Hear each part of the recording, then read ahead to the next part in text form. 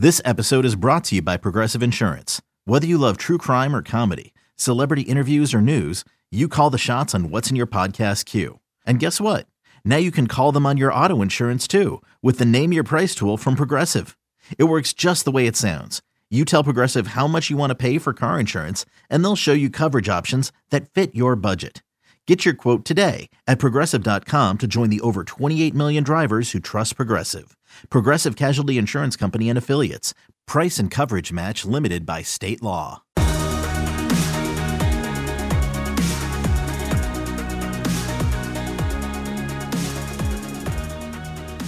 Welcome back in. It's the final edition of the Lions 24/7 podcast for the year of 2020, and it turns out this is episode number 93 on the year.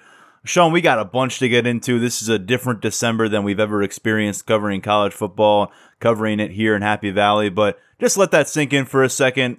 Reflect on it. 93 episodes here in 2020. What a ride it has been, and a huge appreciative shout out to everyone who has listened along the way. Yeah, and we're not math guys, as you know, but that's like one every 4 days or just under one every 4 days. So we appreciate those of you that were able to be along or come along on this ride with us, even though it's been a ridiculous year. But yeah, we kept up our 2 podcasts a week throughout the season. We appreciate everybody for consuming that and sticking with us and making us one of your favorite podcasts. We really appreciate it. We dropped one episode last week, brought on Mark Brennan to really dive into some postseason conversation, reflect on things, discuss some, team awards and all that stuff. We're moving fully into off-season mode because the off-season has come really quickly. And Sean, it's just, we got to catch up. Let's first off start here.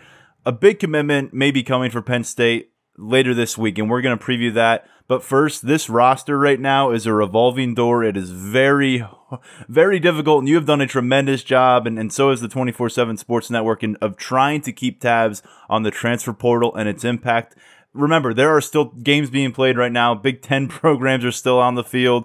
We got the college football playoff, but there is really no time being wasted when it comes to transactions across college football. Penn State heavily involved. Last time we spoke, we saw Pat Freiermuth declaring for the NFL, Shane Simmons declaring that he was done with his college football career, focusing on a career in business. And we also broke the news that John Lovett, running back from Baylor, was going to be a grad transfer for Penn State. That's where we left off last Tuesday. So much has happened, Sean.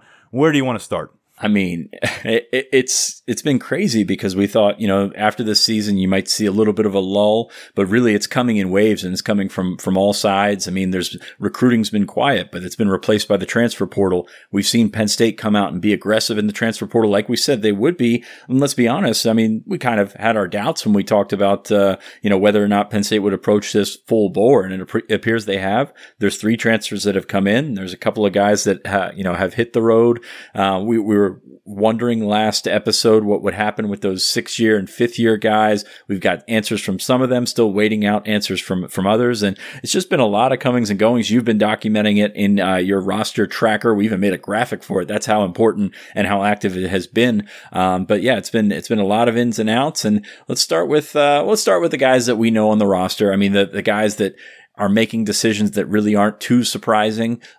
Will Fries and Shaka Toney both would be 6-year guys, announcing that they're moving on. It's funny, because everything's a story now. I mean, 6-year guys have that opportunity to come back. So when they do the normal thing and move on and do what they're supposed to do and enter the draft, or say that they're going to be training for the draft or whatever, all of a sudden it's become a story. And that's pretty funny in itself. But you got Will Fries moving on. You got Shaka Toney moving on. Michael Bennett's not out there yet, but he will be moving on. He signed with an agent. He's going to be training down in Florida for the draft.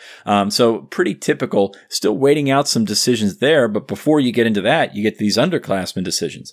Pat Freiermuth obviously going to the pros. He's going to be followed by Jason Oweh. Not exactly a surprising decision. I think this is one that we've kind of been waiting for even since before the season. We thought maybe this is a possibility that he jumped ship then, but played 7 games, was an all Big Ten selection, and now he's off to the NFL. I think that's going to be a decision that a lot of people will argue about. I will sit here and tell you that Jason Oweh is better than his numbers showed, but at the same time, I'll sit here and say Jason Oweh's numbers should have been better when you talk about sacks and things like that. So very interesting sort of back and forth tug of war there with Jayson Oweh, but the fact remains Penn State will have to replace 2 starters at defensive end entering the 2021 season. However you feel about Jayson Oweh's numbers on the field through his 7 games in 2020, there's some numbers looming over the course of this winter and over the course of this draft prospect that he will produce on the path to the NFL draft. And those numbers are going to be important too. And that's what we're anticipating from Jayson Oweh. That has been the looming story since his recruitment,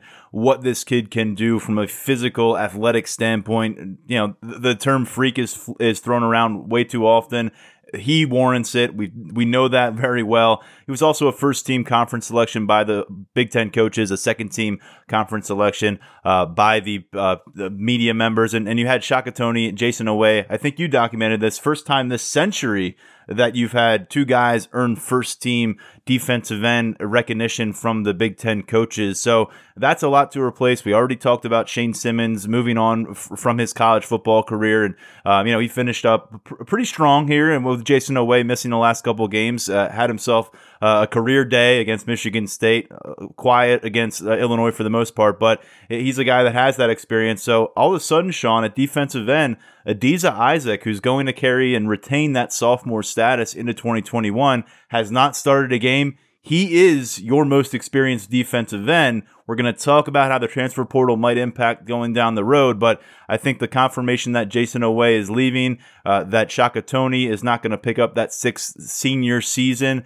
neither of those are necessarily surprising, but now that they are finalized, it really puts that defensive end position in a spotlight for an unknown factor moving forward. Well, it's the reality of the situation just hitting us. I mean, that's really what's coming upon us. I mean, we didn't expect either of those guys back, so you figured you'd have to get in there and replace them. I think you probably expected to see more of Adisa Isaac on the field. I know I did this coming into the season, expected to see more of him on the field this year, expected to see a little bit more of Smith Vilbert as well. Nick Tarburton, just essentially a wild card for his entire career just based off of his injury history. So, I mean, it's not looking great there at defensive end when you're talking about depth and talent, guys ready to step in. Bryce Mostella, as we know, has been a guy that, you're projecting 2 or 3 years down the road, maybe making an impact, not asking him to be ready as a redshirt freshman. So definitely a spot that they're going to have to address, and really no way around it. I mean, whether that comes with position changes, whether it comes through the portal, which is probably the most expected reality here. They're going to have to do something at defensive end to sort of address that. But I mean, let's be honest, it's exactly what we expected them to have to do this offseason. So they hit it with a plan, and hopefully, they'll be moving in that direction fairly soon. Like I said, I think it's going to be very interesting to follow the portal all offseason, not just this time right now, because you look at the pool of players that are in the portal, and there's some good ones, and Penn State's gotten some really good ones out of the portal so far. But there's only a couple of guys worth going after at certain positions. You need to decide if you're ready to move, and this is going to be either the best you see or the best of what's around there. And you can move on to maybe after the playoff comes and you get some more opportunities there. Maybe after spring ball comes along, guys get that degree, and maybe move on from previous institutions. So this is going to be something where I don't think you're going to see a finality to it until next summer, until you can kind of figure out where these guys stand, especially at a position like defensive end that is so wide open. We're going to talk a lot about the portal. We'll continue to do that in the weeks ahead, but coming up in just a bit, you'll hear from Baylor analyst Tim Watkins, who covers things for our 24/7 sports site Bears Illustrated. He covered the Baylor recruitment and the Baylor career of running back John Lovett, who was the first incoming transfer portal confirmed here by 24/7 Sports. He'll be joining Penn State in 2021. You'll get a bit of a lowdown, 5, 6, 7 minutes or so from Tim on what Lovett brought to Baylor from the start to the finish of his career, and what he thinks this move might mean for Lovett and why it made sense. So some insight there coming your way, but let's stick with this group really quickly. I wanted to circle back a couple notes here. Shaka Toney, just tremendous physical and fundamental, development throughout his career. He's a great guy to point to and saying you can develop a player. An important glue guy for this group coming into the 2020 year with Sean Spencer moving on to the NFL and John Scott Jr.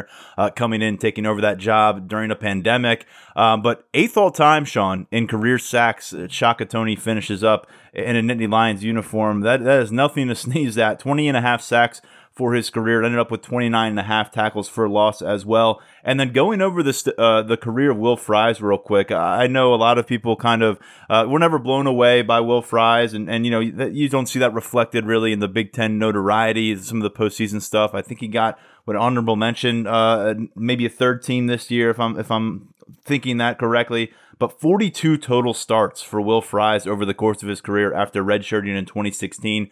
We saw him, I think, at 3 different positions, 2 of them this year, right tackle, right guard, moved inside as Caden Wallace, the redshirt freshman, stepped up. He's a guy who has provided that versatility. He has not been, the stalwart of the offensive line, the tone setter that I think some people hope that he could maybe develop into. But, played a lot of football. He was available to do it.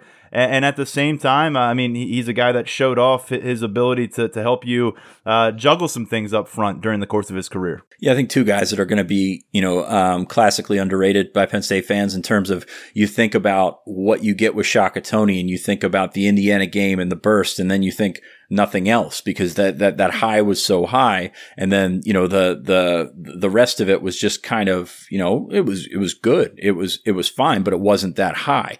Will Fries, you're going to think of him going against Chase Young and you're going to think he's a bad player because of it. Will Fries over the last 2 years has probably been Penn State's most consistent offensive lineman. I kind of think of him as Ryan Bates. He's not going to blow you away. He's not going to put guys on their ass or anything like that. But he's going to come along and he's going to be solid for you. We saw what happened when they moved him to guard this year, kind of took off from that aspect, helped out Caden Wallace on the outside. So, Will Fries, pretty solid player over the last couple of years, and people are going to, just gravitate to the extreme lows of him going one-on-one with Chase Young.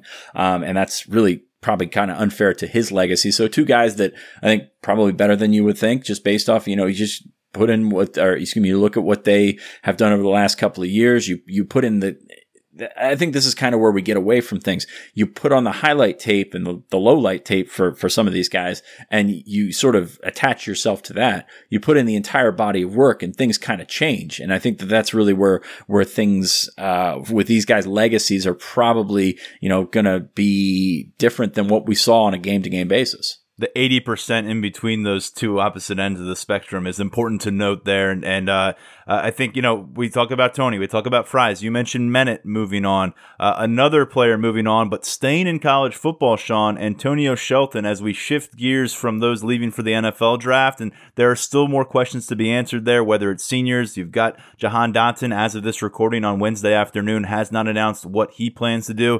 Maybe he won't announce and he'll just continue showing up to the Penn State football facility in 2021. But after the year he had, you can certainly wonder whether he's ready to make the move off to the pro ranks.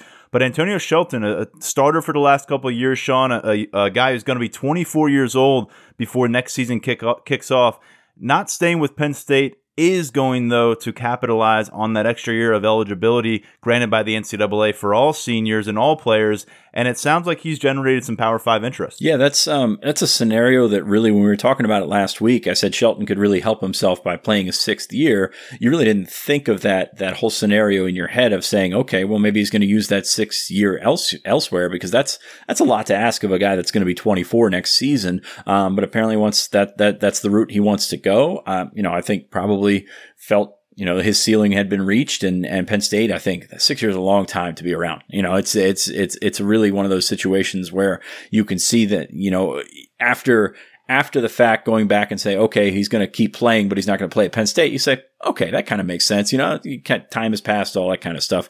It's been interesting to see the market for him. I think Florida's been interested. Florida State's been interested. Michigan has been a team that's popped up on the radar. Just judging by people that have asked me for contact info, asked me for thoughts on Shelton, I think there's a pretty sizable market. I think he's been a solid player. I don't think he's going to be a guy that comes in and changes anything for any sort of team wherever he ends up. But more power to him. He's got some interest. He's got some, legitimate good schools. He's a really good student. So, goes and gets a graduate degree or another degree from somewhere else, going to help himself out.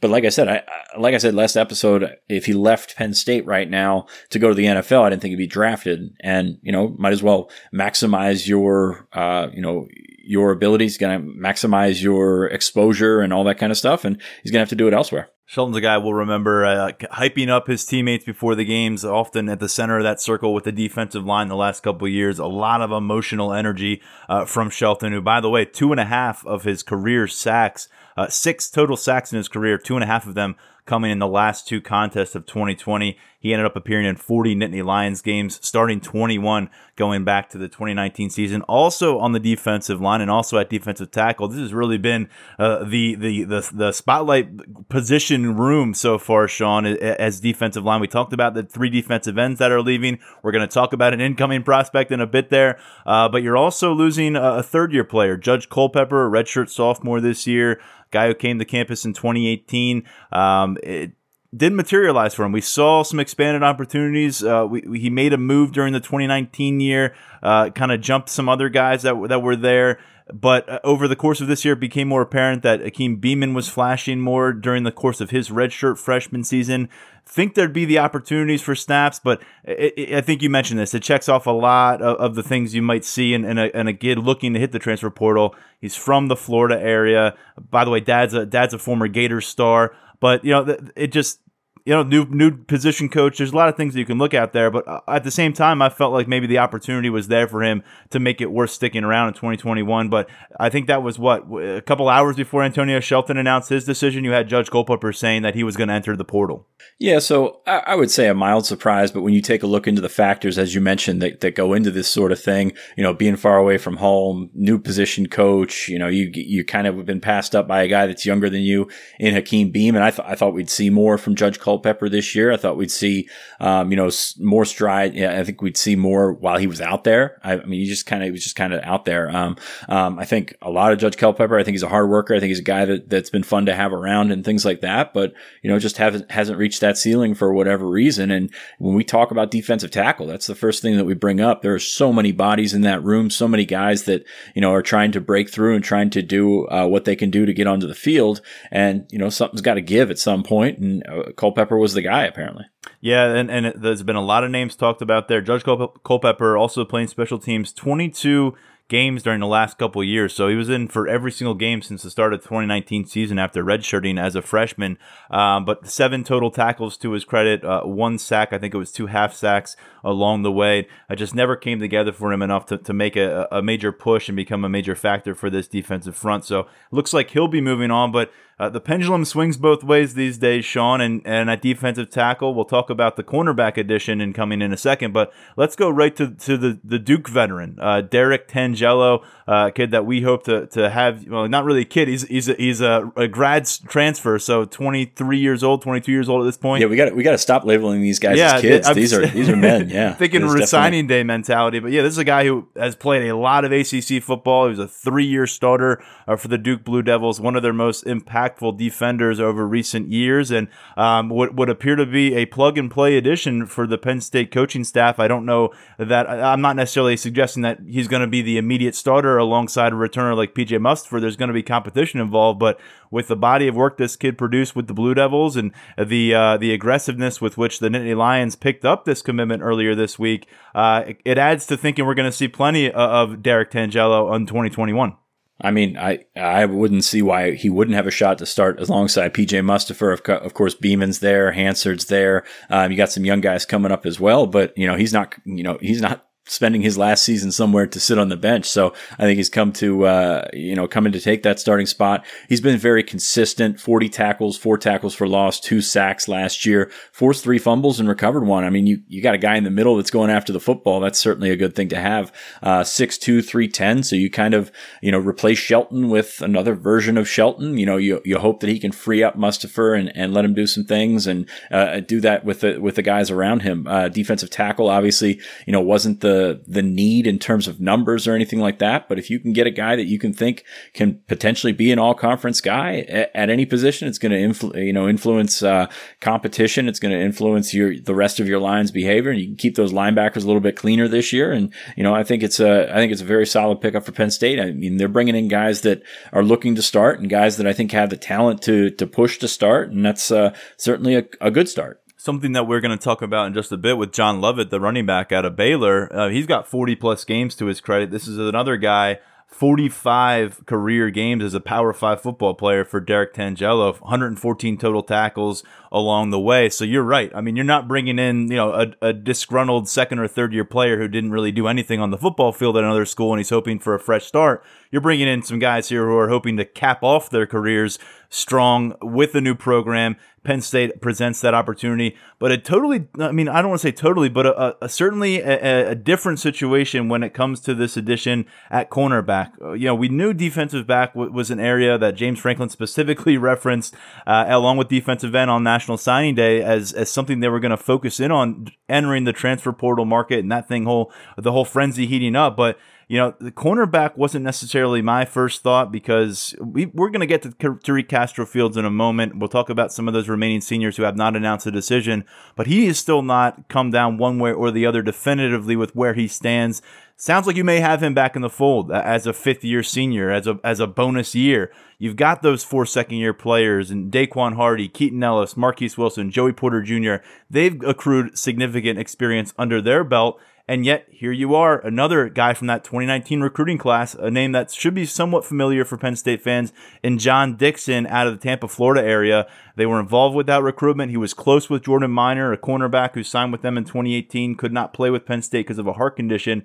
But when you look at Dixon, this kid has significant SEC experience. He ended up starting the game as a freshman in 2019. He's played 22 total matchups with the South Carolina Gamecocks, 37 tackles, an interception, a handful of pass breakups along the way. And he was pretty extensively involved this year. 8 games as a sophomore started.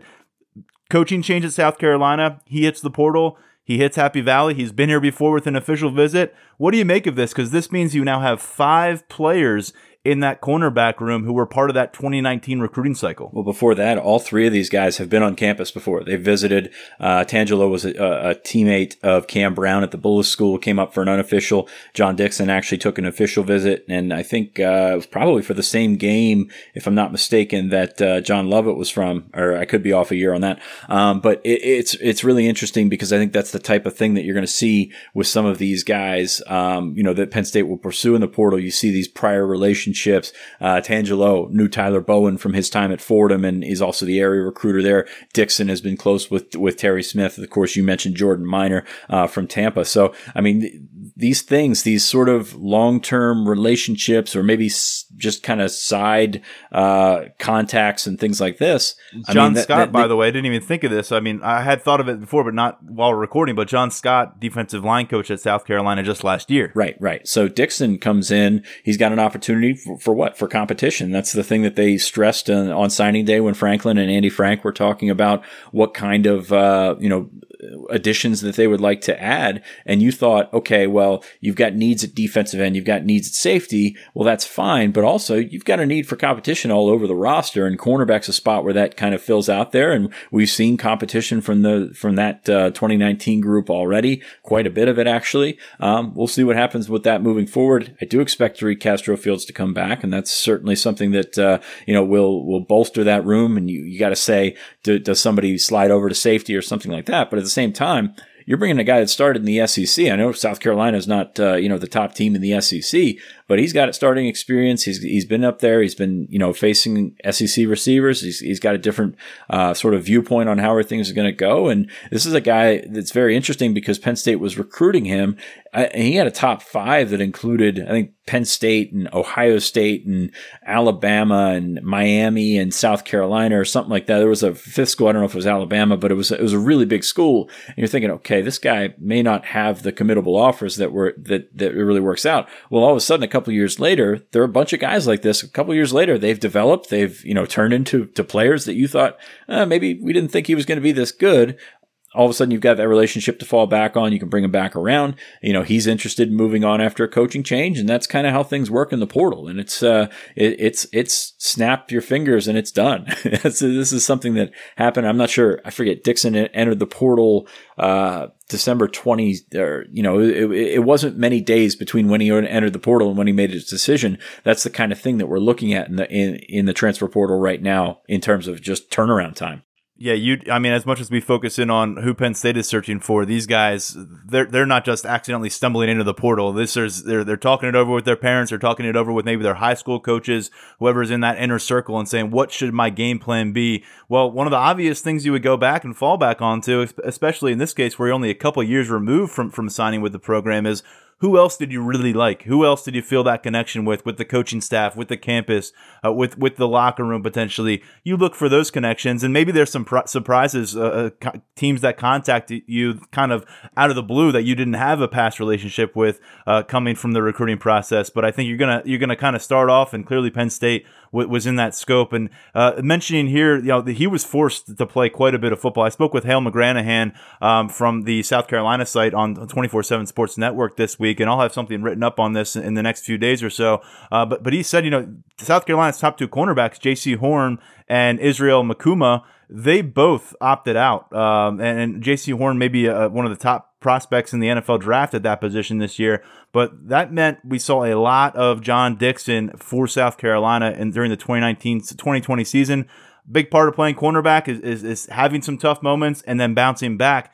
You're getting a guy who probably has already dealt with that, and specifically with how it has gone for South Carolina this year. So again, you're not getting a player who, how will he react to adversity when he takes that? Is he going to be ready to serve up a counterpunch in coverage after blowing a play or missing an assignment or just getting straight up beat on a 50-50 ball? He's had those experiences. He brings that with you. And by the way, the cornerback room, you've still got those younger players. Joseph Johnson, a freshman who did not really see any time this year. You've got the two incoming players, Kalen King, and who am I missing at the cornerback position there? Jeffrey Davis. Jeffrey Davis, of course. So Kalen King will be on campus in a matter of weeks. So that is a really interesting position to watch because of the numbers you've got there, but also because of the experience you've got there. These are not players who are going to be taking a back seat without any kind of fight. And from Daquan Hardy through Joey Porter Jr. in that second year group, and now adding a guy like Dixon, and if Castro Fields is indeed back, how does that work out? Do you see someone move to safety? Do you see someone enter the transfer portal? I don't know. That's a lot of names and a lot of experience in one group. It's a good problem to have if you're Terry Smith. And by the way, I don't want to just gloss over it completely, but Donovan Johnson, still on the roster, still a scholarship guy. He's played in 2 games since the 2018 season ended, so we don't really know where his status is right now, but he is among players in that room. Well, it's a competition aspect, and it's a spot where you've seen it already kind of eat away at other guys. Trent Gordon was there, moved to safety, and obviously he hit the portal, now going to Arkansas. That 2018 class that we've talked about, Minor never got a chance to play because of the heart condition. Isaiah Humphries transferred out. Trent Gordon's already transferred out. So this is what the portal can do for you. It can sort of help rebuild spots where you've either completely missed or during the recruiting process, or you've missed since they've arrived on campus, or a combination of both like this. And it can be something that you can sort of patch holes with. That's what I'm looking at defensive end right now. You've got guys, were you talking about going back to 2018 where you signed Jason Owe, you signed Micah Parsons thinking he would probably be a defensive end eventually. He turns into a linebacker, and that changes some numbers things. Then the next year, Tarburton's a guy that you bring in, or I guess that year that same class. Yeah. Tarburton's the guy that you bring in. He's got injuries, and you just kind of all over the place with that. And they've missed, no doubt about it, in the 2021 class at defensive end. So it's going to be a spot where you're going to see them try and figure some things out, patch up some holes in past classes, and some of it's going to work, some of it's probably not. That's a nice early tease for our mailbag question, which centers on that 2018 recruiting class and how things have gone through 3 years on campus for that group, the guys who are left, the guys who have left. We're going to talk about that a little bit later. We got some remaining unknowns. We got plenty of remaining unknowns when it comes to what some of these seniors are going to do, what's going to happen next in the portal. Oh yeah, by the way, the 2021 recruiting trail is rolling on into the February signing period, and we've got a 2022 commitment here in the state of Pennsylvania. It's a big one for the Nittany Lions. It's coming this week. We're going to preview that in a bit as well. First, we want to give you some insight on this new Nittany Lions running back, though. When we talked about all the transfer portal positions that could be impacted, running back wasn't really at the top of our list. It was the first one they addressed, and John Lovett had a pretty impressive 4-year career at Baylor. You're going to hear the details about that in a moment from Tim Watkins, who covered his recruitment and his time down there in Waco as 24/7 Sports Bears analyst. That's coming up next, and then we'll be back with plenty more conversation right here on the Lions 24/7 podcast. Hiring for your small business? If you're not looking for professionals on LinkedIn, you're looking in the wrong place. That's like looking for your car keys in a fish tank. LinkedIn helps you hire professionals you can't find anywhere else, even those who aren't actively searching for a new job but might be open to the perfect role. In a given month, over 70% of LinkedIn users don't even visit other leading job sites. So start looking in the right place. With LinkedIn, you can hire professionals like a professional. Post your free job on linkedin.com/recommend today. All right, Tim Watkins from Bears Illustrated, kind enough to join us to talk about this new Penn State edition at running back, John Lovett. Last week, we learned that he was going to be one of those transfer moves for Penn State. Let's start with this. You covered his entire career. What did Baylor think they were getting when they signed him as a prospect, and ultimately, what did they get on the football field? Lovett was a four-star running back out of New Jersey, and he was part of the very first recruiting class that Matt Rhule, who came from Temple, put together. Lovett was very high on Matt Rhule and his staff when he was at Temple, but didn't want to commit to a group of five or a lower conference school. Once Baylor became Rhule's destination, his relationship with Fran Brown, the area recruiter and associate head coach at the time, he committed very quickly to Baylor over schools like Rutgers, Michigan State, Iowa. He had a lot of offers in the Northeast as well as the Big Ten. Came down to Baylor early and really emerged as one of the Bears' leading running backs throughout his 4-year career. Was really a 3-year starter for the Bears. Led the Bears in rushing his freshman, sophomore, and junior years of college.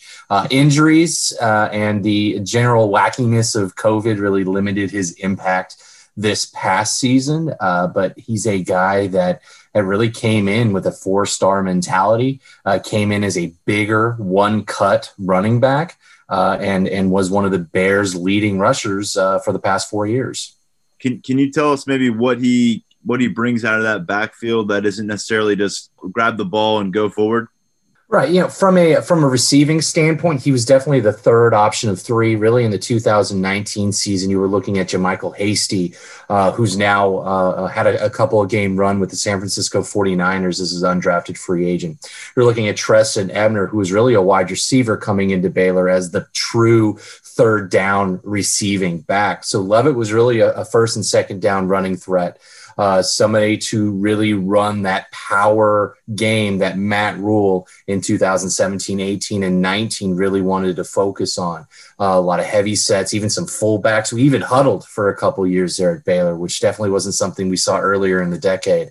And Lovett was a big piece of that first and second down. Some of the areas that he can improve on, I wouldn't call him dynamic out of the backfield when it comes to receiving the ball. He's capable.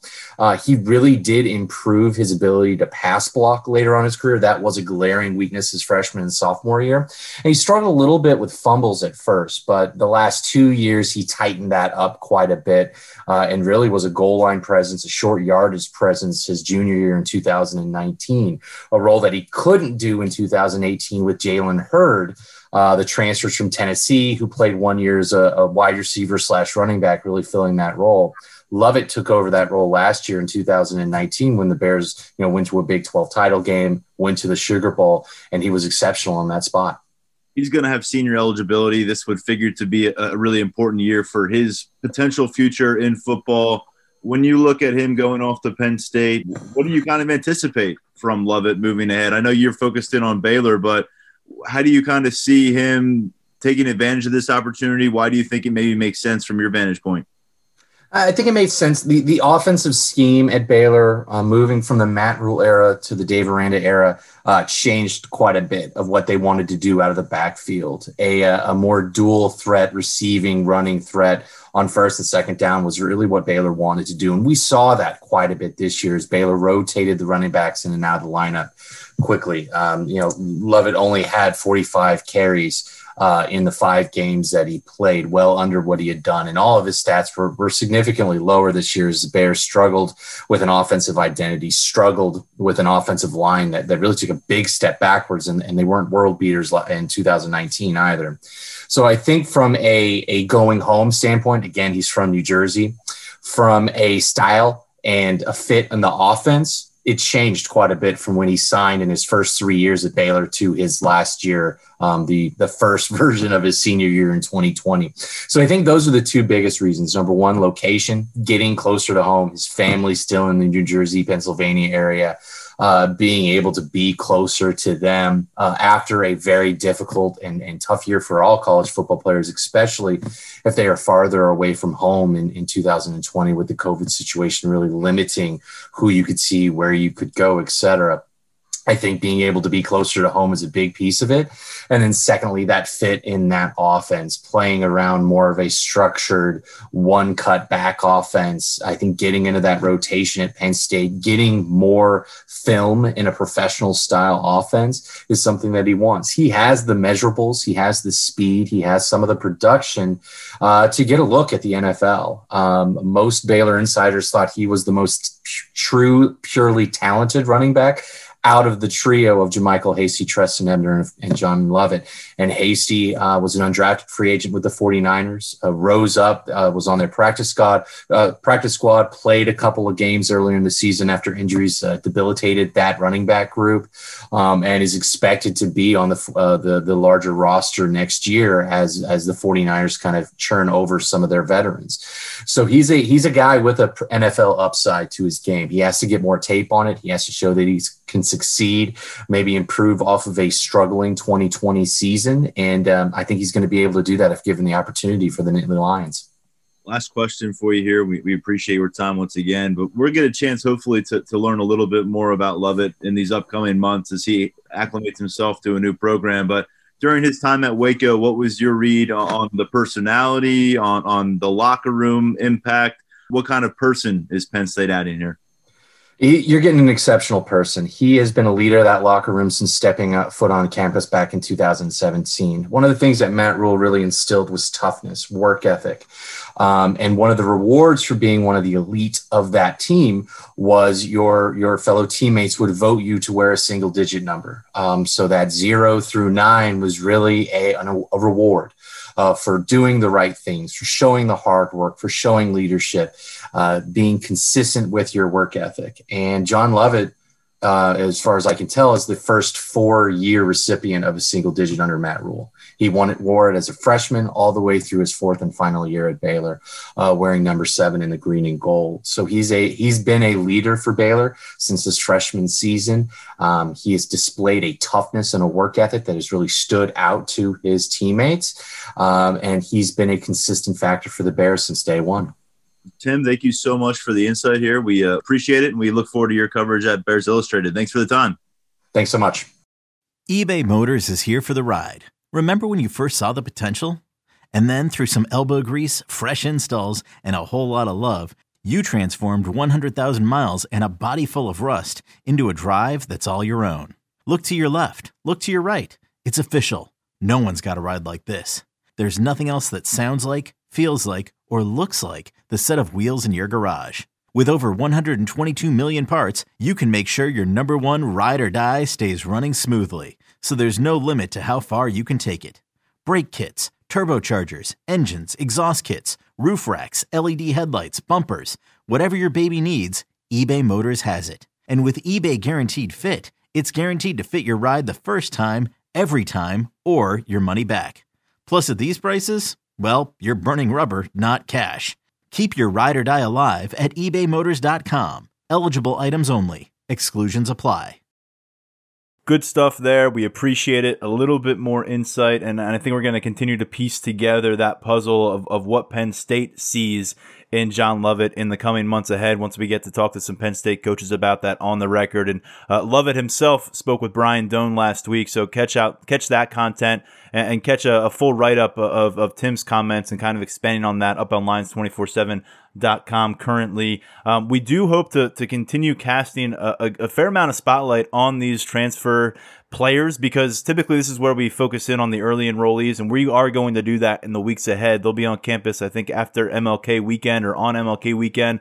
But there's so much going on with the transfer portal that we want to keep these guys on the podcast, get them on the podcast. And Derek Tangelo is a guy that Sean has been working with to try to speak with. So we hope the next podcast that we roll out for you, which would be in the new year, probably next Tuesday, I believe, hope to have him on board and kind of discussing his career at Duke, what he's going to bring to the Penn State Nittany Lions, and why this move made sense for him. It's an interesting area of availability because once they get on board with Penn State, get locked in with their roster spot and then on campus, it's not the kind of conversation that we'll be able to have on the podcast. So it's a shortened window, Sean, but it might as well try to have some fun with it in this year of all years. No doubt. And I liked what you said there about making the move that makes sense for him.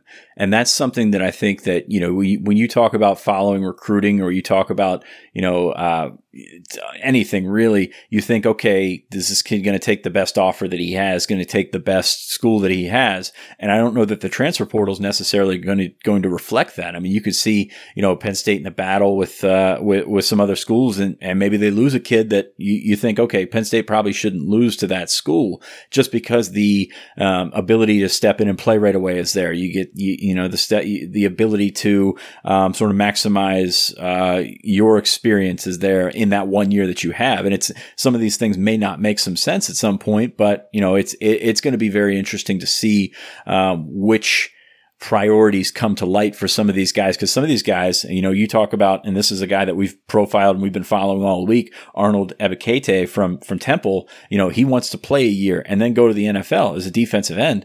And that's going to be an opportunity for him to step in it. And you don't necessarily have to go to the biggest school for that. I feel like Penn State and Boston College are the two in here. Boston College is certainly, an opportunity for him to step in to the ACC and play right away. I mean, it's not necessarily going to be a no-brainer for some of these guys that you would think that, Penn State wins most of the battles against Boston College head to head. That might not be the case here in the transfer portal. And that's just kind of spitballing a bigger point than just, circling Ebiketie. But it's going to be really interesting to see where those priorities lie and how these decisions make sense for that player, because it's going to be very different than I think what you're used to seeing. And look, for these guys that are grad transfers and fifth or sixth year seniors in some cases, like Antonio Shelton outgoing or a John Lovett incoming, there's a bonus opportunity to develop some tape for yourself. If you weren't pleased with maybe how it went at your first school or how it went most recently, I think in Lovett's case, it's a good example. 2020 was an outlier in terms of production, what he did his first 3 years versus what he did as a senior for Baylor. This is a kind of a silver lining of the entire 2020 debacle is you get another shot at it in 2021, but you better make the right decision. You better find a spot that is going to accentuate your positives and give you a shot to maybe strengthen that path to professional football, because that window closes shut for you and it may not open back up. But if you can get in there and even enjoy a few years or a cup of tea in the NFL, you can pocket some considerable money, maybe get that second contract. That is life-changing, generational wealth potentially for you. So a lot to consider. And let's not act like these are the 17-year-olds making decisions that we see every day in recruiting. I mean, these guys, 22, 23 years old, getting closer to being a man and making probably, let's think about this with you and I. Did we make the same decisions at 17 that we made at 22, 23? I think that might be a different podcast episode. I've tried now versus 23. No, it's certainly, you would progress, your priorities change. And I think you'd be, a lot of the facade of the recruiting world where everyone's telling you how good you are and how great your college career is going to be, whether it's your hometown fans and family or whether it's the coaching staff's trying to get you to campus, that goes out the window when you already spent 4 or 5 years on a college campus competing at Power 5 football level. You've been humbled, I would imagine. You have had some low moments, you have had some high moments, but you probably have a greater understanding of what it is going to take to continue your career and how realistic that is right now. So a lot to get into, and I hope we do have these conversations with these guys because totally fresh personalities. Some of these guys maybe we exchanged some messages with during the recruitments, maybe had a phone call or a couple of them. But this is a totally different, like you said, talking to those 17-year-olds back then is going to be much different than talking with these 21, 22-year-olds now. And we're excited to do that. Hopefully we'll get to feature some of these guys on the podcast. But getting back to that conversation of what are the seniors going to do, we're seeing some coming in, we're seeing some going out, we're seeing some hang it up, and then we're seeing some go off to the NFL. You mentioned Castro Fields. You seem like there's confidence there that Penn State's going to bring him back. and he's going to want to come back and to that cornerback spot. He missed the final 6 games of this 2020 season. It felt like it could have been maybe a launchpad year for him looking toward the NFL. That didn't materialize because of the medical setback, whatever that was. But elsewhere, you've got 2 other starters in the defensive backfield who have been mummed to this point. Jaquan Brisker, he's accepted a Senior Bowl invitation. Lamont Wade, second-year starter at safety alongside Brisker, a young father as well. I think Mark brought that up last week when we were talking about some of these decisions. Maybe guys won't announce. Maybe not everybody's going to be a Shaka Toney or a Shane Simmons and put out a few paragraphs on why they're making the decision they're making and why they're feeling the way they're feeling. You had to go kind of tap Will Fries on the shoulder to get an answer out of him, and we may not hear anything out of Mike Bennett. He may just start moving toward the NFL. What's your read on this defensive backfield trio, Castro Fields, Jaquan Brisker, Lamont Wade? Well, first off, I think there is a difference between the 5th-year player and the 6th-year player. I know they've all got senior eligibility or whatever. Castro Fields and Brisker and Wade all played as, I guess, true freshmen when you take into account Brisker playing at junior college.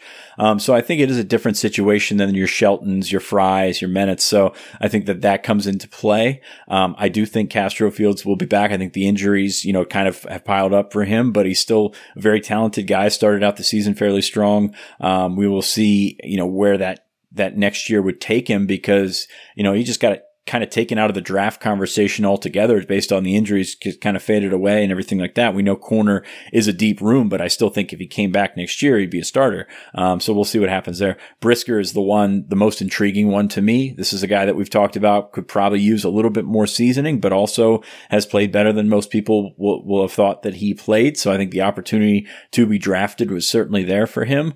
Still up in the air on that one. I think there's arguments for both sides on that one. I think you'll come back and see it. Wade, I could see a situation where it's like a Shelton. Maybe he goes into the portal, maybe tries to find a place to play. Maybe he tries to find a place to play on offense for his 5th year. I mean, I don't know. But I would say that that's probably the most likely in terms of ordering those guys coming back would be a situation there. And I think honestly what we saw out of Lamont Wade, especially as a kick returner at the end of the year, it might be worth it to try and get some film on the offensive side of the ball. And I'm not sure where that would end up, but at the same time, I think it's probably, I don't want to say safe to say his Penn State career is over, but I really don't expect to see him coming back. Consider me intrigued by what you just said about Lamont Wade. If Castro Fields is the guy, and he may be the only guy out of that senior group. There's 8 scholarship seniors here in 2020 who had that door open to play another year of college football.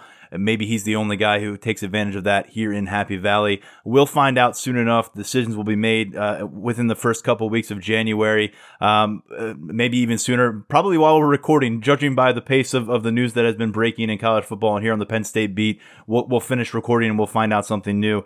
Sean, the portal will continue to be in focus. That's going to be the ongoing subject. And I think the important thing to keep in mind here, we're talking about certain names, certain guys who have opted or who have maybe they opted out during the season, or maybe they entered the transfer portal right as their season ended with other schools. Let's remember there are guys on rosters who are competing in postseason stuff right now. The 4 teams in the college football playoff, and those are some pretty loaded rosters. You got other guys that are competing at high level bowls in the upcoming days, and then you're going to see another wave of transfer portal additions. You mentioned the Temple defensive end. You did a great job pronouncing his name, so that's awesome for you, and I'll leave it there. What are we looking at elsewhere in the portal? And I know you've been asked this, I've been asked this, it feels like months now. Is quarterback a realistic possibility? Well, I mean, here's the thing about the portal is, number one, a lot of it's going to be done underground. It's going to be contacting coaches and contacting, maybe not parents, but contacting intermediates to go between players and things like that. So some of these relationships will bubble up from the start, and some of these guys will be, just pop onto the radar. And I think it'll go very quickly, especially, you got to have guys on campus and registered by the 18th, I believe, of January, when the spring semester starts, if you want to have them. And I say on campus, and that's kind of not the loophole, but that's kind of the funny thing here is you don't really have to be on campus now because everything's remote. You can take your classes from wherever you want to take them from. from. So just got to be registered, got to be in the system or whatnot. And then you can get a chance to get here for spring ball and then join the team whenever you're going to come in. And I'm sure COVID protocols will be a thing where you have to come in and quarantine and find a place to live and then immediately quarantine. And it's going to be fun times. But it's a really interesting situation because Penn State has sort of flipped the script on what you think about Penn State bringing in transfers. It's been something that they have shied away from. It's kind of like what they did with junior college is, they shied away from it for so long. And then you really didn't consider them a place to go if you were a junior college prospect. Now it's kind of the same with transfers is hey, Penn State doesn't take transfers. They're going to play their own guys. They're going to do whatever. Now all of a sudden they're trying to flip that narrative. And, you've got 3 guys already that have come through the portal. And if you can continue to build on that, you can become maybe not an Oklahoma that brings in a transfer quarterback or some of these other places that, bring in impact players right away, but you can build that narrative to next year where you can, sort of set yourself up as a destination for a transfer, the guy that's going to look for, that kind of exposure. So maybe you're bringing in a defensive end this year. He has a good year. Maybe you're bringing in another defensive end next year as a starter. So you're sort of building yourself up for that. And what they're doing, as you've seen with the guys that they brought in, the running back, cornerback, defensive tackle, all spots where they have numbers on the scholarship roster, they're exploring everything right now. I know defensive end's the priority. Defensive back, safety perhaps is the priority. Offensive line is going to be a spot where they look, and I'm not sure that they land anybody, but they certainly will look there. So they're looking at everything, and I think it's kind of a turnaround here from a staff perspective of what the transfer portal could be for them. And they've sort of embraced that and moved forward. And I think they do deserve credit for that. And I think that they're learning that, this is maybe a different way to sort of patch holes and fill cracks. Your question, I think, is a great one. I do think that they look at quarterbacks. I think they've looked at a bunch of quarterbacks already. And, you got to find the right fit. There's a lot more that goes into it than just saying, okay, we thought this guy could play in high school, or we thought this guy could play at his last stop. And now all of a sudden, we want to bring him in. There's a lot more that goes into that. I do think they look at quarterbacks. Do they find the right guy? Is the right guy out there right now? As we've said, that pool will go from, and I don't know that quarterback is the best example of this, but it will go from shallow. Then all of a sudden you're going to find a couple of guys that you might like. And then all of a sudden, a couple of days later, there might not be anybody in there, and it's just going to come in it's going to come in waves. And whether or not they strike at the right time, I think is going to be the biggest thing to take away from it. But I do see them exploring quarterback as well. Yes. Barring something dramatic, Sean, I just can't envision a scenario where you're telling a quarterback that you come, you're our starter. Like, barring something dramatic where a guy that we are not anticipating becomes available and he's got a track record at the Power 5 level that is really special and wants to come to Penn State and work with Kirk Ciarrocca, you got to find the right mentality fit, right? You got to find a guy who's ready to come in and compete. And then you've also got to massage the situation within your quarterback room with who you're retaining and who you're moving forward. The dynamics are just so different. I mean, we heard John Lovett when he spoke with Brian Doan about coming to Penn State. One of the first things he said was, hey, running back these days, you're going to get 2 or 3 guys involved each game. Anyone who thinks they're playing 60 minutes of football, they're looking at a relic of the past at running back. And here at quarterback, well, I know they use 2 quarterbacks down the stretch, but I don't think that's the ideal circumstance. And you got to find the right mentality fit. A kid who wants to say, I've been a backup to a really good player here. It's my 3rd or 4th year at the college level. Where am I going to go and find the path of least resistance, or where am I going to go where the coaching staff's going to give me you got to come compete, and then follow that with a couple winks and a nod?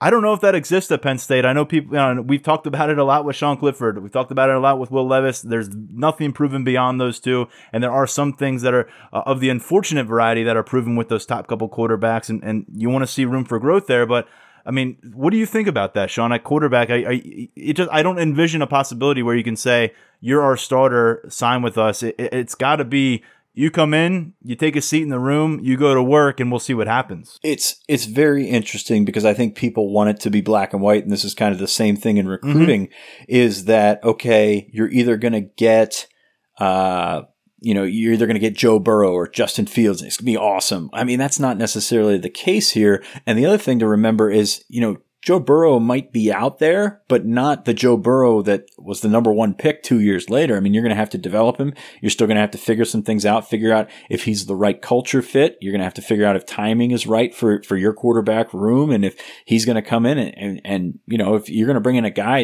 next year, it's going to blow up your entire quarterback room and you don't think he's going to be much better than Sean Clifford or Will Levis, it's not really worth it. That's the funny thing is when I'm writing about these transfers and especially with John Lovett last week, because I think everybody's kind of new to this, especially the Penn State fan base and getting these guys, you're thinking, why is a running back? Well, why not a quarterback? And that's not really how it's going to work. It's so much of this is going to be timing. So much of this is going to be sort of the feeling out the process and feeling out what's out there. You look at what's in the quarterback portal right now, not a whole lot. I know Ryan Helinski, just before we went on the air, went into the portal right now, but honestly, that quick fix, that guy that you think is going to be Joe Burrow, is he out there? Probably not. And I think that's the funny thing is you got to give this patience because that's the most important position on the field. That's the most important probably guy on your roster. And if you get the wrong guy, that's certainly a problem. So it'll be interesting to see how this goes about with timing, because if you want them to jump it and take a guy right now, that's not the right move. That's not the way that's not the way to go about it. We'll learn a lot about quarterback in the months ahead and probably still have questions whenever preseason camp does open up for Penn State. It's going to be a position that's fascinating to follow. And Kirk Ciarrocca's second year on campus, by the way, Christian Veilleux out of Ontario, Canada, joins this roster in January. So another name to know in that room. Oh, yeah, Sean, the 2021 recruiting cycle is not done yet. Penn State signed 15 guys a couple weeks ago. We covered them in great detail on this podcast. Not a lot of names left out there, not a lot of positions. And I do wonder, Sean, how do the transfer portal additions and the ones that are maybe still to come impacting the way Penn State is processing its remaining board ahead of that February signing period? Well, you're limited here by the hard cap, and you're limited to 25 incoming scholarship guys per year. So you got to figure out that number. There's a little bit of wiggle room there, but it's an interesting situation because, Penn State's got 15 commitments right now, small class, and, whether this is something they planned for or not, but it gives you a little bit more wiggle room with bringing in transfers at positions that you obviously may have some guys already there. So I don't think it's really changing all that much. You're still looking at, the same crop of guys that you were doing so beforehand. Still would like to add an offensive tackle, still would like to add a defensive end from the high school ranks, still looking at a guy like George Rooks who's going to eventually be a defensive tackle. And, you got athletes out there and you've got coaching changes happening all over the place. So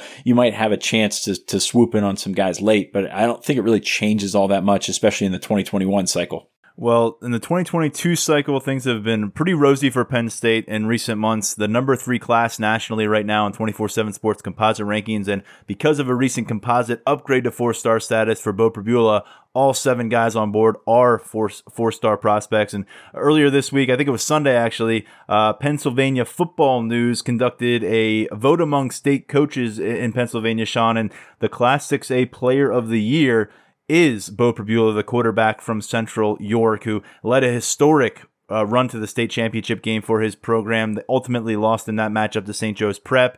Kyle McCord, the quarterback for St. Joe's Prep. Receiver Marvin Harrison from St. Joe's Prep. Other candidates for that Player of the Year honor in Class 6A, both going to Ohio State, both seniors. But it goes to the junior Beau Pribula, 11 games, 2,100 passing yards, 400 rushing yards, 46 total touchdowns to his credit. And he answered a lot of questions during that postseason run, Sean. Don't want to spend too much time on Pribula, but just further reinforces that this kid is going to carry a lot of weight on the in-state recruiting trail. And as a face of sorts for this Pennsylvania recruiting class, the last couple of years, you get a quarterback out of Oregon and New Jersey. You get a quarterback out of Las Vegas, Nevada. This feels different. We've talked about why in the past, and we're going to talk about it in a second because Mekhi Flowers is a guy that Pribula has specifically mentioned on his target board. Yeah, it's pretty cool for him to win this award, especially what he's up against, a couple of Ohio State commits. And I'll be honest with you, just kind of looking at the the details of the vote from the 6A coaches. I think there's a lot of resentment for St. Joe's Prep just based on how they've kind of dominated everything. But I do think that, Bo Pribula undoubtedly meant more to his team, was more valuable to his team than McCord. McCord's a heck of a player. Obviously Harrison's a heck of a player. A lot of St. Joe's guys on that all-state list. A lot yes, of them. Absolutely. Yeah. I mean, that's the top program in the state in terms of what they've been able to do over the last decade or so.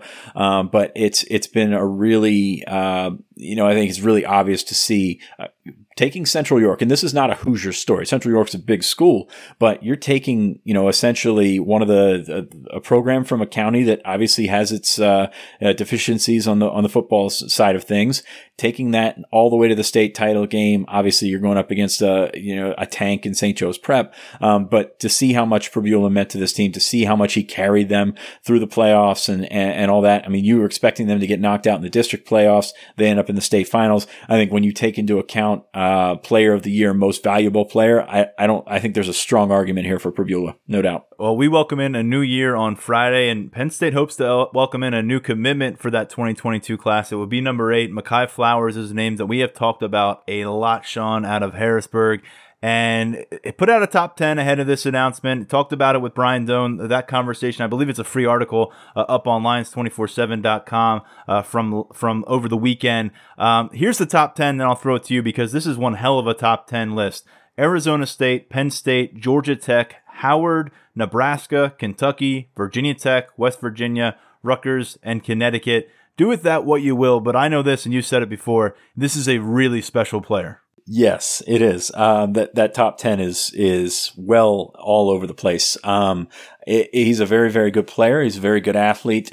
Just a Pennsylvania Player of the Year, I believe. Penn Live had him as Pennsylvania Overall Player of the Year. Obviously, the competition level is a little bit lower than most Pribula and some of those guys, but at the same time, just dominated when he got out there. I love him as a safety. Penn State likes him as an athlete. Obviously, Taylor Stubblefield is a guy that would like him at receiver, whereas Brent Pry and Tim Banks would really like him at safety. I think that the defense is where he eventually ends up, but he's just so darn good as a wide receiver. And I think I'm probably have this notion from seeing him early in his high school career doing camps and things like that. And he was just like, he had that look of this big time safety. Then again, he comes out as a junior and puts that wide receiver tape out there. It's just like, man, this kid can play no matter what. So if Penn State picks him up, which I think he will, I think they will, it's a huge addition to this class, especially in state, going after what happened in the 2021 cycle in terms of not having a ton of success in state. Flowers is a vocal kid. He can hopefully, if you're Penn State, you hope he can be a guy that, sort of is magnetic. And they're sort of building from the inside out here in the 2022 class. If you get Flowers, you've got Pribula, you've got Anthony Ivy, it's just a bunch of guys drawing from in-state. Ken Talley, and of course, Drew Shelton over there in Philadelphia. So, I mean, sort of, it's been the patch. I mean, this whole 22 class has been the patch for that 2021 class, not only overall, but also in state. And that's sort of how you can get quickly back, or how you can get back quickly to where you want to be, is getting these patches on there and getting these guys to influence others and hopefully growing that class to one of the top in the country. A year and a half ago, we felt like the 2022 Pennsylvania class, something good was brewing there, and this was part of the reason Flowers picked up an offer in June of 2019. We saw him at a couple camps that June. He got back to campus for a couple games, including the whiteout win over Michigan. So a lot of familiarity there. And this is a guy, Sean, I am with you. I mean, you see the length, and 6'1", 190 pounds or so right now as a high school junior. Your mind does run wild about what he could do as kind of playing back there in the defense and the different ways he could disrupt an offensive game plan. But then you watch the film from this year and you see what he can do with the ball in his hands, and you're like, well, it'd be nice to find a way to make that happen at the college level too, because whether it was getting some direct snaps or getting this ball, getting the ball as a rusher, as a receiver, he went over 1,000 yards, had 15 touchdowns. I mean, it's just a really, really impressive highlight film, and a kid that I don't blame him one bit. He's the kind of kid who can make these statements. He says he would love the opportunity to play on both sides of the ball at the college level. But Micah Parsons said that and it never materialized. So that's a hard thing to do for anybody. He's considered the number 4 player in Pennsylvania in those composite rankings, labeled as a wide receiver on 24/7 Sports, a top 15 wide receiver. And if he does end up at wide receiver, well, man, what a trio that would be to start things off here for this class. You'd have 8 commitments on board, and 3 of them would be top 20 wide receivers, with Caden Saunders, of course, out of Ohio, your initial commitment for this class. Then you've got Anthony Ivy, another premier receiver here in Pennsylvania. And oh, by the way, 2 4-star tight ends on board to go with Beau Pribula and the top-ranked offensive lineman in Pennsylvania, Drew Shelton. I mean, that is just a remarkable offensive haul at this stage of the cycle. Yes, it's a good start, and it's going to be, I think, a crazy cycle because these guys are going to be able to visit, in mid-April or potentially longer. I don't know where that stands right now in the dead period, but it's an opportunity for them to sort of get that group together, get them, feeling good about, like I said, the power in numbers is probably something that we haven't seen from a Penn State class in years. And that's something that can certainly creep up and certainly something that could take off and keep these guys together. And I think it'll be a helpful thing. Your crystal ball has been on Flowers to Penn State for some time, a couple months now, correct? Do you think are you sticking with that for the duration here? We're I guess within 36 hours of him making the call. I think it's been on there since 2019. I maybe October 2019 then. Okay. Yeah, I see no reason to change it. I try to stay away from his Twitter. It's one of those things where he's trying to throw, a lot of curveballs, a lot of interesting things. I don't know that if he does commit to Penn State, I don't know that this is something that's completely done and completely in the bag, but, that's just kind of where things stand. And honestly, he says he's going to be the first commit of the 2021, the year 2021. So I wouldn't put it past him to go at 12:01 or something like that either. So that's just kind of the situation that we're going to be dealing with here. But we can draw straws for who's on coverage of that breaking news. But you better believe that we'll have coverage of that announcement, the commitment from Mekhi Flowers coming your way on Lions247.com. If it's Penn State, full reaction of what it means for the Nittany Lions and analysis on who he is as a prospect, of course, from the 24/7 Sports recruiting staff. Sean, turning our attention a ways back on the recruiting trail, that 2018 recruiting class is in the spotlight for our latest 5-star mailbag. And I'll preface this, it's a very pessimistic tone for this question, but we'll take it from there and we'll build it out a little bit. And here that goes. These are not my words. The return on investment with 2018 recruiting class has been very poor. We thought that class would take Penn State over the top. The returns, truthfully, have been bad.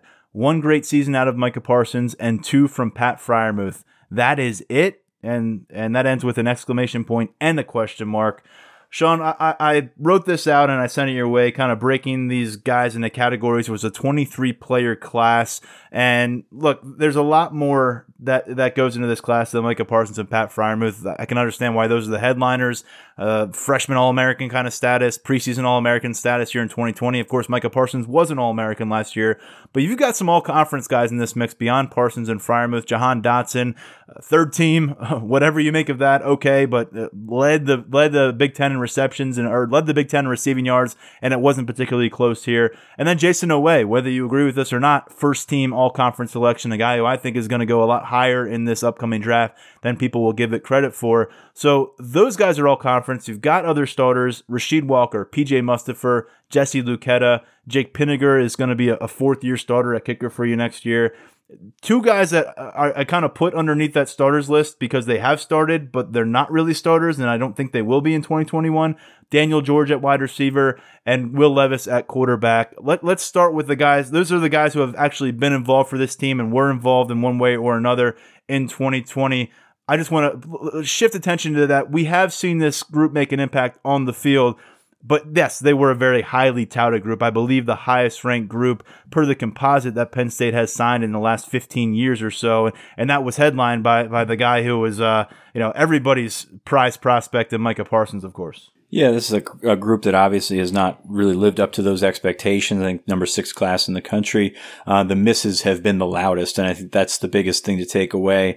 Justin Shorter obviously has not did not pan out and moved on before he had a chance to help himself pan out. Is now at Florida. Ricky Slade, I mean, you hate to say overrated from the start, but this is a kid that, you look at the profile, you look at that, he was very, very high in the rankings. This is a guy that, just looking back, I think he was a 5-star composite without being a 5-star prospect anywhere else. So, it was just a really interesting situation. It was passed up by other backs there. Unfortunately, you had the two guys that never got out, Anana Asidu and Jordan Minor, guys that had heart issues that could not play at all.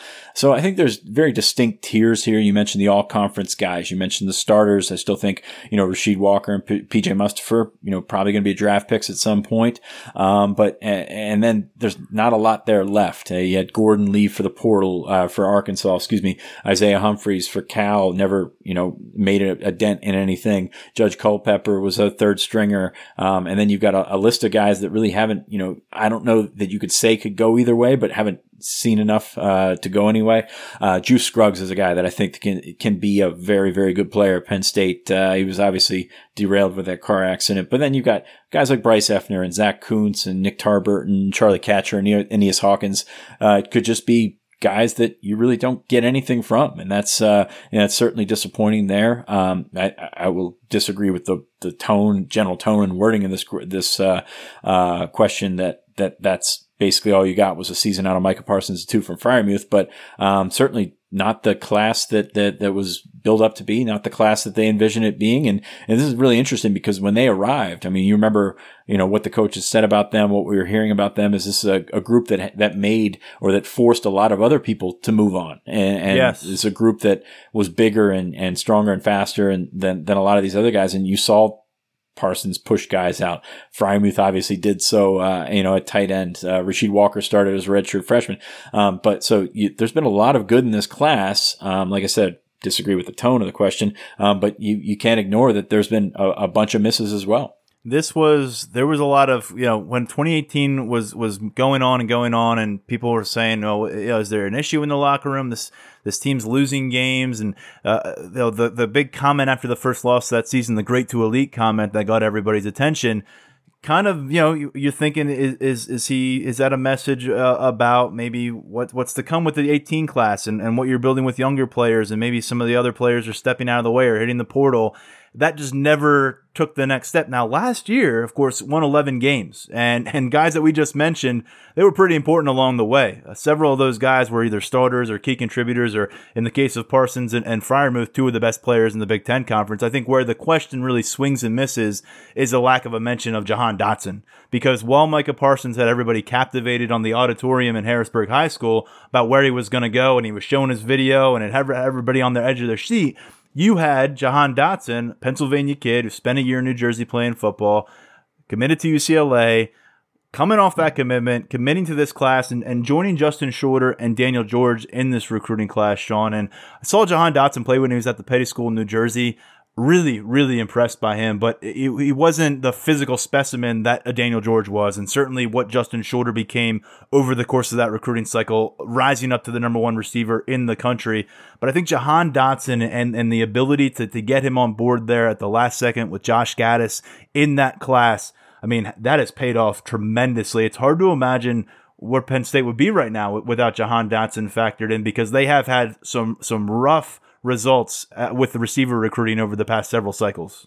Yeah, he's been one of those guys that's been able to bridge that gap. And, you were wondering what would happen if after Shorter transferred, and Daniel George hasn't been the answer there. And, you've had some other transfers in that room, and he's just been so consistent and stepped up. Was your number 1. Obviously Hamler was your number 1 last year, but stepped up this year and was, just took over that number 1 spot. And he's been so good. I mean, you just shudder to think what it would look like if they weren't able to grab him late. And Chip Kelly, man, never called him at UCLA. Never really wanted to deal with that, I guess. And he certainly missed out on a heck of a player. The most low profile star you might ever find in the Penn State locker room too, in terms of his demeanor and from being drama free and getting the job done at a position that is often not very drama free with the top players there. Justin Shorter is clearly one that's going to sting for a long time.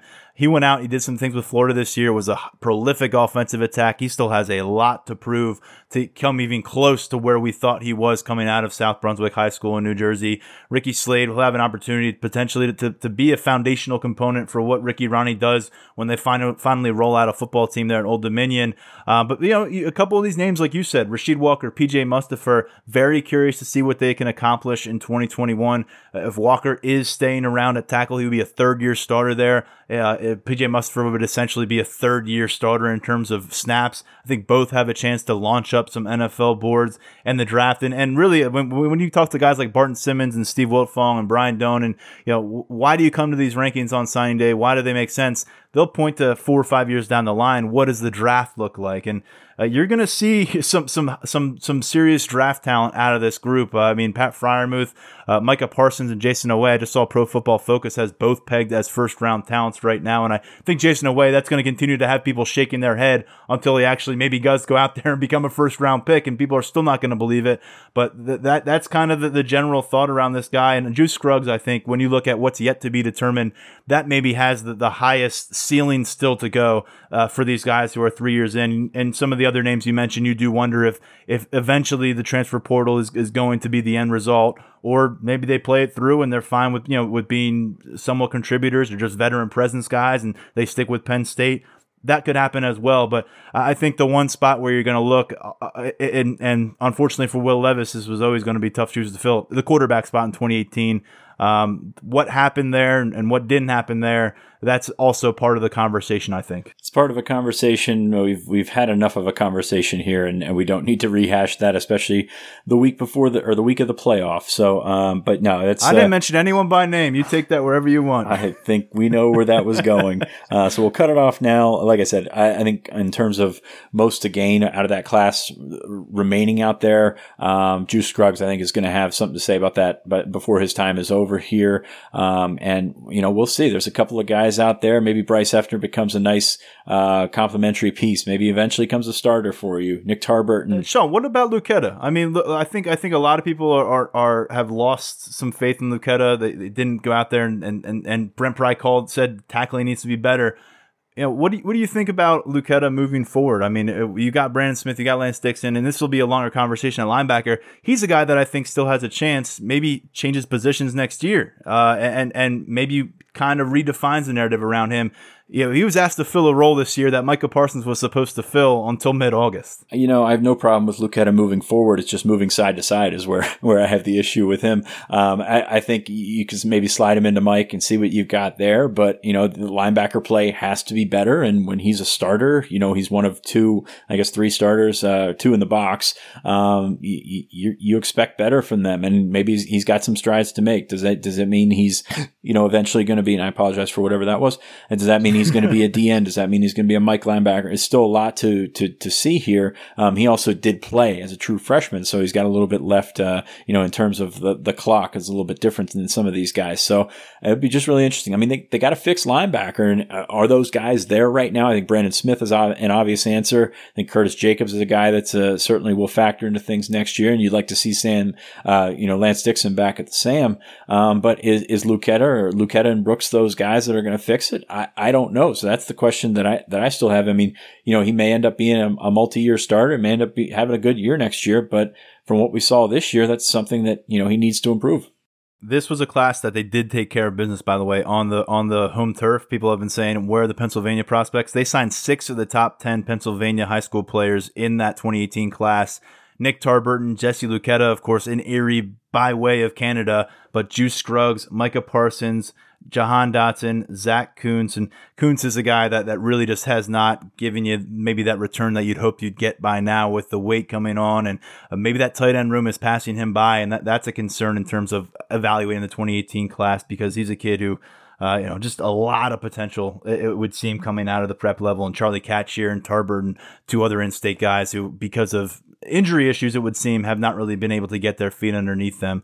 But that was a class where they did handle their business in a big way in Pennsylvania, and that doesn't always guarantee much. You got to get them to campus, and then you see what happens. Sean, that's a lot in this episode. It feels like we're working the hot stove for out of the winter meetings with baseball or something, because that is what has kind of happened here with college football. You said the signing period is kind of like the draft, and then you got the free agency, and we're embracing it here at 24/7 Sports, and we got a lot up on lines247.com. I guess we better get back to monitoring that transfer portal, because we've taken about an hour and a half away from it. Yeah, I'm just curious to see by the time we post this evening whether something else will happen and how much we'll miss and how much is dated. But I hope everybody got something out of this hour and 6 minutes. Well, I guess more than that now when I drop the audio in from the interview.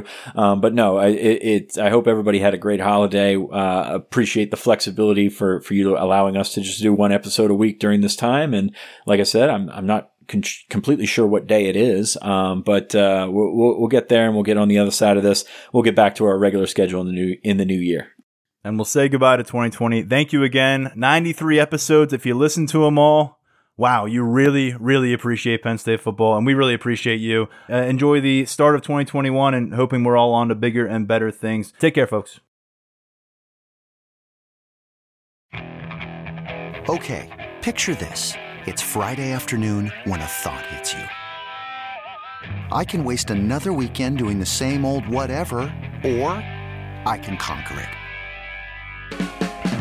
I can hop into my all-new Hyundai Santa Fe and hit the road. Any road. The steeper, the better.